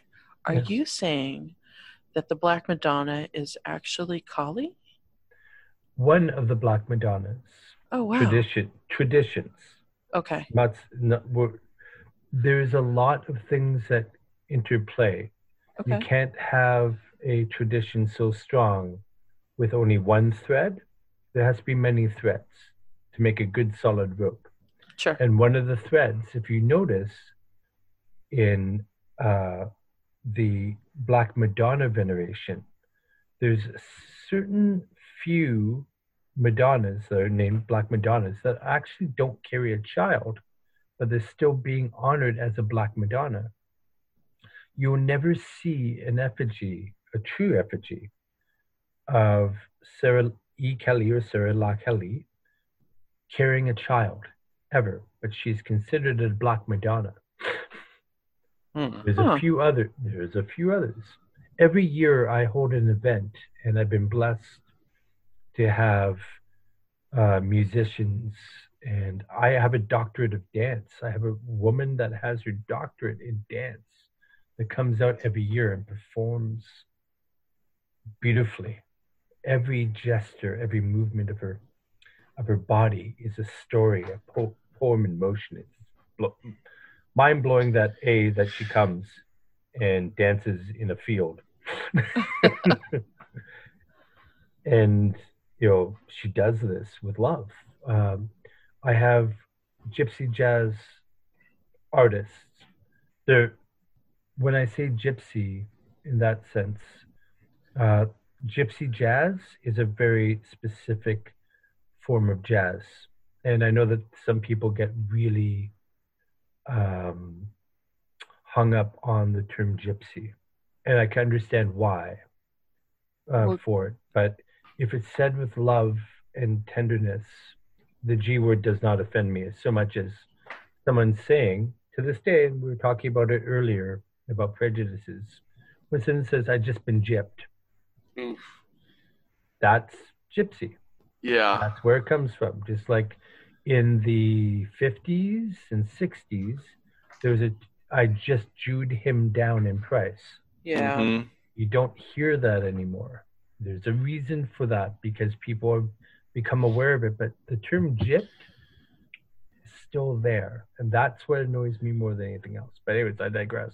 So we have gypsy jazz musicians, the Botos brothers, and they play so well. It's just wondrous. And then we carry the effigy of Kalicera into the very cold water of Lake Ontario. We carry her in with flowers and music and dance and ceremony. That happens in France, in Sainte Marie de la the Cameroon, France, that region there. But it also happens in Sao Paulo, Brazil, in small communities there. My effigy actually went down to Brazil. It traveled where I didn't go. It was paid for the very first year after I did my Kalicera event here in Hamilton. Oddly, the internet connected us and it got shipped down, and she went to the Grottos Singana, which is one of the sacred sites for people that venerate Santa Seri Kali Singana or Chingana in the Kumbada or the Ubanda tradition, depending on how you want to pronounce that too. So their faiths are exactly the same. Their veneration practice is exactly the same in that, though one is Umbanda and she's in charge of a house of spirits that is amazing and frightening all at the same time, while the one in France is part of folk Catholicism that's tied in with Mary Jacobea and Mary Salome, and of course Mary Magdalene later on. Sure. She comes in the boat sometimes. Sometimes it's Joseph of Arimathea or Lazarus that's in there, but usually it's 2 Marys, maybe 3, and of course Sarah. And that story, when you see that story emerging in several different locations, all being venerated around the same time period, we know that there's a thread of history, a thread of culture that has survived within this effigy. So it's not only veneration for this patron saint, but it's also veneration for our ancestors, for the genetic memory that it reminds us of. It gives us that trigger. And it's also, more importantly, for anyone that comes to it, whether they're Romani or not, it allows people to find safe harbor. They know that when their boat is beginning to sink and the sails of their life are in shreds, and they're missing oars and they're missing supplies, that you can call upon Kalicera to help you reach safe harbor, to get you ashore. Just like that myth that comes with her. And I don't use myth as a tall tale. Myth for me is a living, breathing truth. It's just told in many different ways. So this is a truth. And the reason why is because it keeps something to us. So if anyone wants to come up in May, when I do this every year in Hamilton, you could find that out on the Facebook site. If you type in Sarah E. Kali Hamilton in your little Facebook thing, the page will pop up. So I have to self-market whenever I can. But usually your feast day is around May 24th. So if you happen to be in the area and you also have, I would love to have you. I'm looking. That sounds cool. Yeah. So it's Sarah dot E as in the letter E, or space, I should say, then Kali as in Kali, then Hamilton. Sometimes it comes up with Saint Sarah. If you Google search it, it pops up. Camp. Oh, found it. So Yeah. it's Sara. Yes. Letter E. Yep. There's no H. Kali. There's no H. Yeah, that's the Sarah. thing. Yep. Yeah. Okay. There's So no I found the H to her. community. Yeah. Neat. I There's liked tons the of community. pictures. Yeah, you would love it.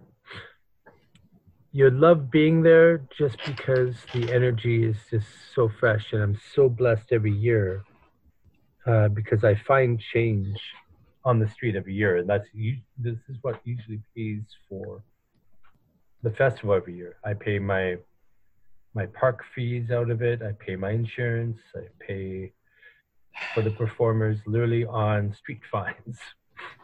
Wow. And now, because people are actually supporting her veneration here, I receive donations as well that go directly to the entertainment. So funny thing. Back in 2000, I had gone to an event called Witch Camp in the Mendocino Forest. Yep. And I had an encounter while in camp on one of the, I think the final day before we left the next morning. And it turned out that there's more to the story. I just don't want to go into it.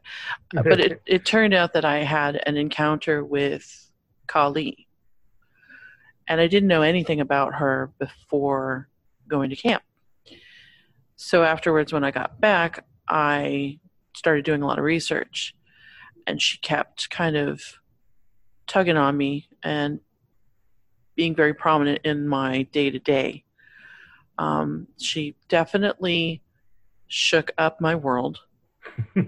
To be fair, I turned 30 and everything in my world had shifted that particular year, like dramatically. But she made a very strong impact. And so she's still a part of every morning I see her and, there's an interaction there. But I just think that's really interesting. How did I not know about this connection until now? And I'm looking at one of the photos in the group where it looks a little like Kali Ma. Yeah. With the skulls and her holding the head. Mm-hmm. But then there's the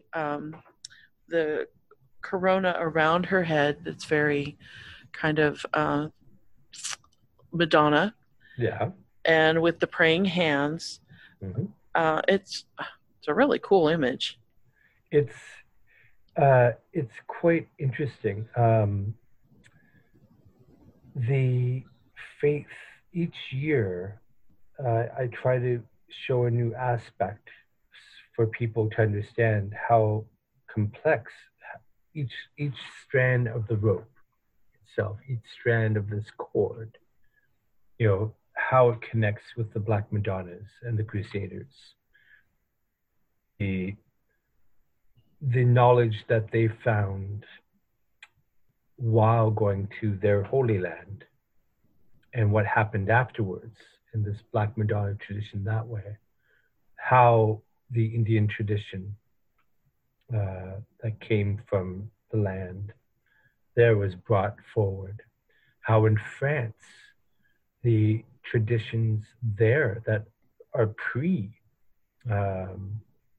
are from the pre-Christian worship of the semi-nomadic Celts in that region was mixed with this Christianity, but also with the arrival of the first Romani exodus to those shores, how the expulsion of the Romani in Spain and Portugal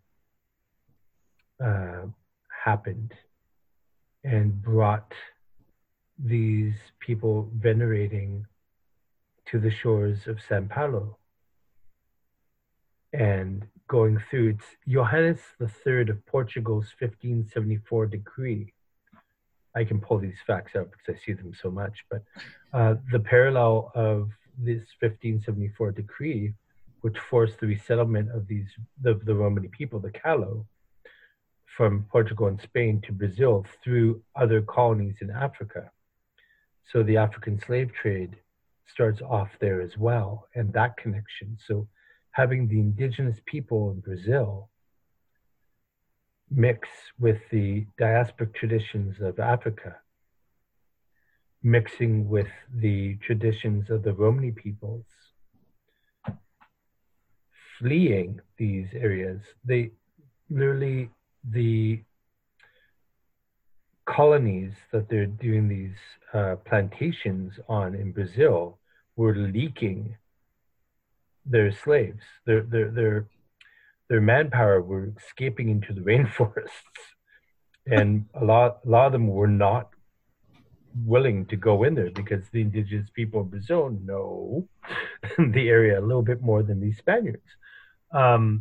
So, and then them coming out to do the Kumbanda or the Ubanda traditions, and having Santa Sarah Kali Singana being a Bombageli, like it just boom, just each one strikes, and having this information each year giving a new aspect to say it's not just one thing. Kali Sarah is. She's worshipped over 100,000 Romani and non-Romani people worldwide, and all you need is a sincere heart when asking for a favor, whether for fecundity or for safe travel or watchful protection, right? So that is the story that we continually dwell on, but each new aspect. So I'm glad that you saw the Kalima aspect in her. Yeah. Yeah, and just now, the next one that we're going to be handling is the Ishtara in the way of the semi-nomadics of that region of France before Christian worship dwelled in that area, and dwelling that together. And then hopefully I'll be going back to Black Mother Earth worship in the Ukraine and that area of Central Eastern Europe, and how that comes in there, because that too has a play, but it's a more difficult story to tell. We start with the simple, the ones that we can give people a lot of information and them to look out there, and then we give them more and more of the mystery, revealing more and more of those veils. And I am blessed with so many people coming each year that keeps growing. Small still. I want hundreds of people. I want hundreds of people just lining up, making people going, what the heck is going on here? We had protesters last year, but which I laughed at. They went to the wrong rental site. These protesters that think that we're worshiping a demonic figure because they openly needed saints, and they went to the wrong frigging site. We're in the same park area, but they went somewhere else, which was funny because I saw them driving in and going, what the heck are they protesting? And then a friend of mine told me what it was about. So, yeah. Again, another diatribe for me. I do apologize. By the way, my name is also John Corbis. So, right. I'm a talking bird. So, well, thank you. Yes, thank you. That was. You've got so much to share. I absolutely love that you made time for us today. Seriously, especially this late, because I know you're on the East Coast. Yeah, it's after midnight. Yeah, it's okay. Sleep comes eventually, and I'm wide awake. I love talking about these things to people, because if I don't say something and I pass away, that leaves one other person in Canada that has had any of the teachings that I've had in my particular place. There's there are a couple of hundred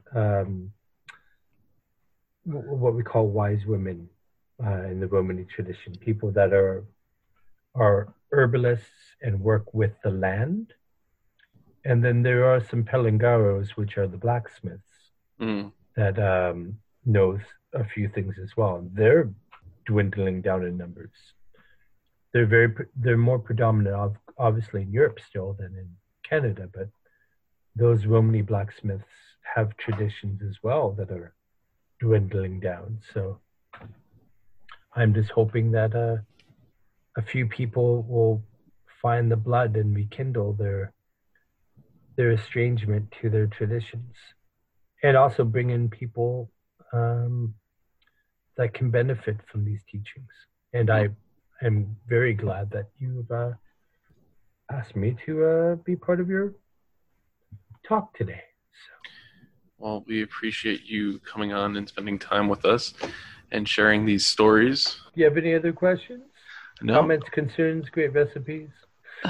The recipes I could get into. Oh, yeah, actually, you could. But we'll talk another time off. Exactly. Yeah, absolutely. But I do appreciate you taking the time to speak with us today. It was so enlightening, just from being able to hear from somebody who's had the experiences that you have. That's exactly why we do this show. So thank you again for taking the time to speak with us. It's been an honor and a privilege. So may you both earn your luck. Thank and you. You as well. Luck be with you. Thank you. Thank you. If you enjoyed this episode, please consider donating on our website, ravensatthecrossroad.com. You can catch future episodes directly from the website or find us on iTunes Music, Google Play Music, or Spotify. Follow us on social media, Ravens at the Crossroad on Facebook and Instagram, or at Ravens Crossroad on Twitter.